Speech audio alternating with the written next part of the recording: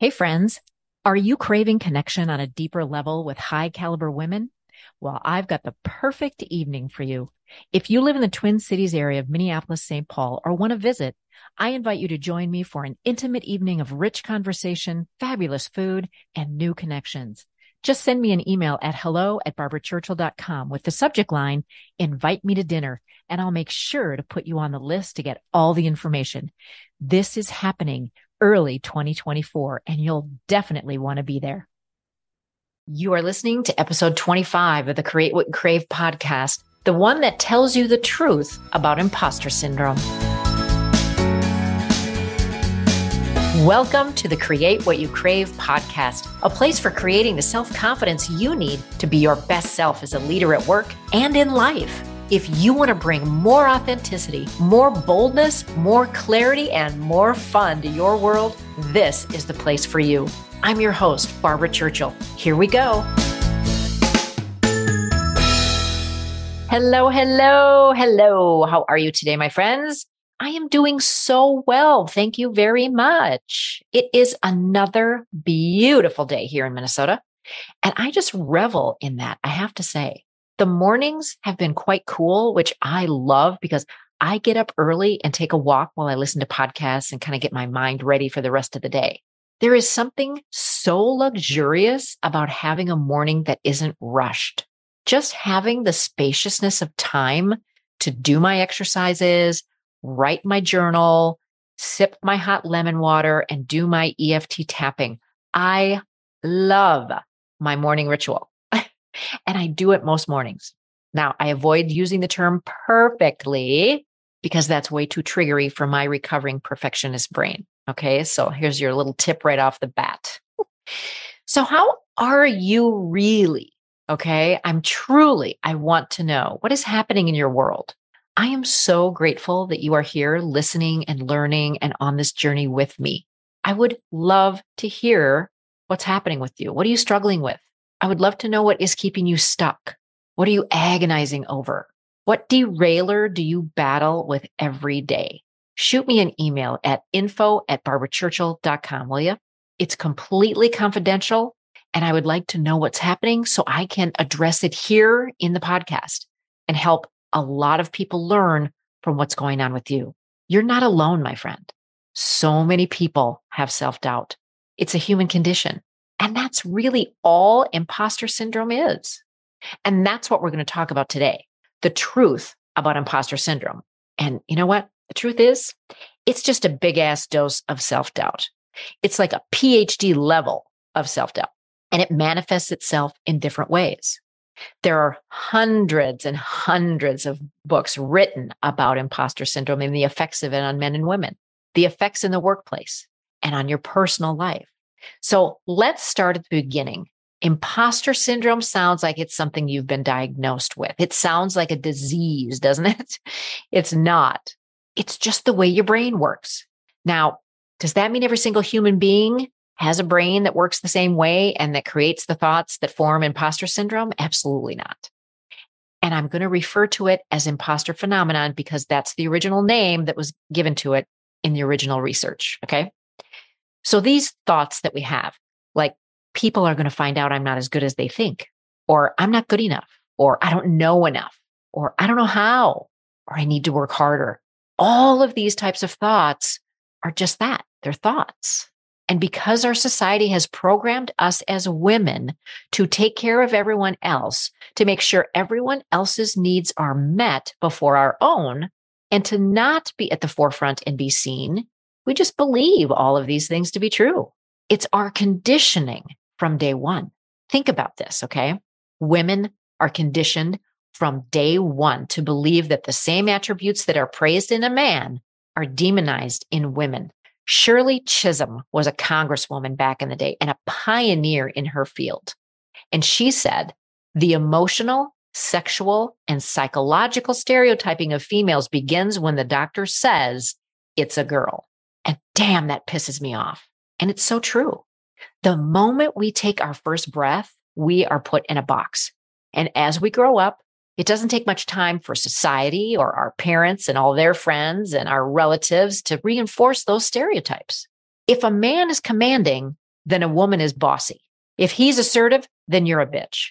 He's persistent, you're pushy. He's blowing off steam, you're hysterical. He's weighing all his options. You can't make up your mind. I'm not saying men aren't stereotyped and pigeonholed by these stereotypes as well, because you know what they are. However, in the workforce, they've been the ones to benefit. Women see men's success as a result of their behavior, regardless of whether it's appropriate or not, and they try to emulate that to achieve the same level of success. And I'm here to tell you that's not the way to go. We don't need women behaving like men, being all in their masculine energy all the time. We need women being authentic and leading like women. Now, I've done a lot of reading around this topic, and I came across a quote by author Lois Wise. And she said, men are taught to apologize for their weaknesses, women for their strengths. Oh, how effed up is that? So stereotypes matter. And the reason they do is because they are so easily internalized as truth. And this is what creates problems. People believe it to be true. So when you're having issues around the four derailers, the prover, the perfectionist, the people pleaser, the procrastinator, I want you to look at what is the truth in that. Can you find any truth in any of it? And my sense is, if you look hard and are honest about it and aren't coming from the mindset of one of those four derailers, you will see there is no truth to it at all. Imposter phenomenon is just a set of thoughts and feelings. That's all it is. And the best defense against that negative and oftentimes debilitating habitual thinking that zaps your confidence at every turn is self-awareness. It's so interesting when my clients come to me and they want help with their confidence. They either have gotten a promotion and it's a new job and they have much more responsibility, or they are stuck and they're not getting promotions. If they own their own business and they've been doing all the things, wearing all the hats, they need to figure out how to be a CEO and let the employees do most of the heavy lifting. And they all want a quick fix right away. They want me to tell them the 5 easy steps to feeling confidence. Just tell me what to do, they tell me, right? And that's the issue. They've been doing most of their life. So I tell them, and I will tell you the same thing. Sometimes we have to slow way down to figure out where we are, and then we can speed up. Self-awareness requires you to slow down. It requires you to notice the thought process you have. We are a society of automatic thinkers. We're on autopilot in our thinking, in our behaving, in our feeling. We don't stop to question anything that we think. And I don't mean that in a like, oh my God, do I have this right kind of questioning. I mean, we don't get curious about what's happening in our brains. We aren't fascinated by the thoughts we think. We just let them run rampant like a toddler running around with scissors. And, no good can come from that. So instead of just taking it as fact, I help my clients notice and question and look at. We examine and ask, is that a useful thought? Is that going to help get me where I want to go? Does it create the feeling I'm looking for? Now, I have a client right now that I'm working with who has a difficult time pinpointing her feelings because she is a ruminator. She's a thinker. She analyzes everything. She's up in her head. And through our work together, she's discovered that she avoids any feelings that don't feel pleasant, any feelings that are uncomfortable. And isn't that fascinating? Most human beings do try to avoid uncomfortable feelings. I mean, I've done it. You've done it. We've all done it, right? We don't want to feel the discomfort. So we just put it in a box. We set it aside. We just resist it and we hope it'll go away. And what often happens is it comes back to bite your ass a lot stronger later.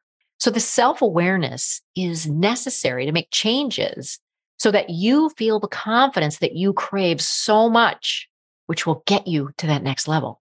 So that you feel the positive feelings and the discomfort and not judge either to be good or bad. If you have the procrastinator as one of your derailers and you're noticing that you're avoiding doing something and your brain starts to tell you, hey, you work better under pressure, question that. You will find that procrastination is one of the behaviors that is self-sabotaging your success. If you have prover as one of your derailers and you're noticing that you're working 60, 70 plus hours a week and your brain's telling you you have to do that to get ahead and be noticed, question that. If you have the perfectionist as one of your derailers and you notice that your brain tells you, well, that was a dumb thing to say, or, hey, if you make a mistake, you beat yourself up for it. or you keep revising a project until it's just right. Question that. And if you have people pleaser as one of your derailers and you hear yourself agreeing when you don't, making sure everyone else is happy and ignore your needs, by all means, question that. As humans, we never do anything that doesn't benefit us. And I know this sounds strange when I'm talking about derailers and imposter phenomenon and self-doubt, but hear me out on this, okay? All of these behaviors are set up to protect you. You get something out of this. Remember, it's coming from that primitive brain that we all have, right? That message that, hey, stay in the cave, don't go out there, it's dangerous. Now, I know you want to ask me for the 5 easy steps to blah, blah, blah. No worries. I've got you covered in a different way, okay? Here are some questions I want you to ask yourself when you start to have that self-awareness of what's happening in your brain, when you begin to notice the thoughts that you know are not useful, all right? Ask yourself, what does my behavior help me avoid? This is such a great question, right? Because there's a benefit somewhere. What am I trying to avoid? Is it the discomfort of being seen when you're asked to present to a group? Is it your self-doubt about your ability to complete a project that keeps you from beginning it so that you wait until the last minute and then it becomes a self-fulfilling prophecy? Ask yourself, what does my behavior help protect me from? Now, protecting you from something and avoiding something sounds the same, but it's not. If you are not very visible at work, that protects you from the possibility of negative feedback, right? If you aren't very vocal in meetings and you don't offer suggestions, it protects you from being seen as a leader and keeps you from being promoted. It protects you from that added responsibility. Ask, what does my behavior help me get? Ooh, this is a good one. And I know this is hard to think about because we don't normally think about self-sabotaging behavior as a benefit. But sit with this for a while because, again, we humans don't do anything that doesn't benefit us in some way. So what are you getting out of this behavior? Are you someone who complains a lot to your friends about how bad your work environment is? Then you probably get a lot of attention and sympathy from your friends. When you don't speak up for opportunities and keep yourself below the radar, you're creating a sense of safety and security. So I offer you this. Slow down and take time to answer these questions for yourself. Give yourself the time and space to sit with these questions. See what comes up for you. Get curious about your brain.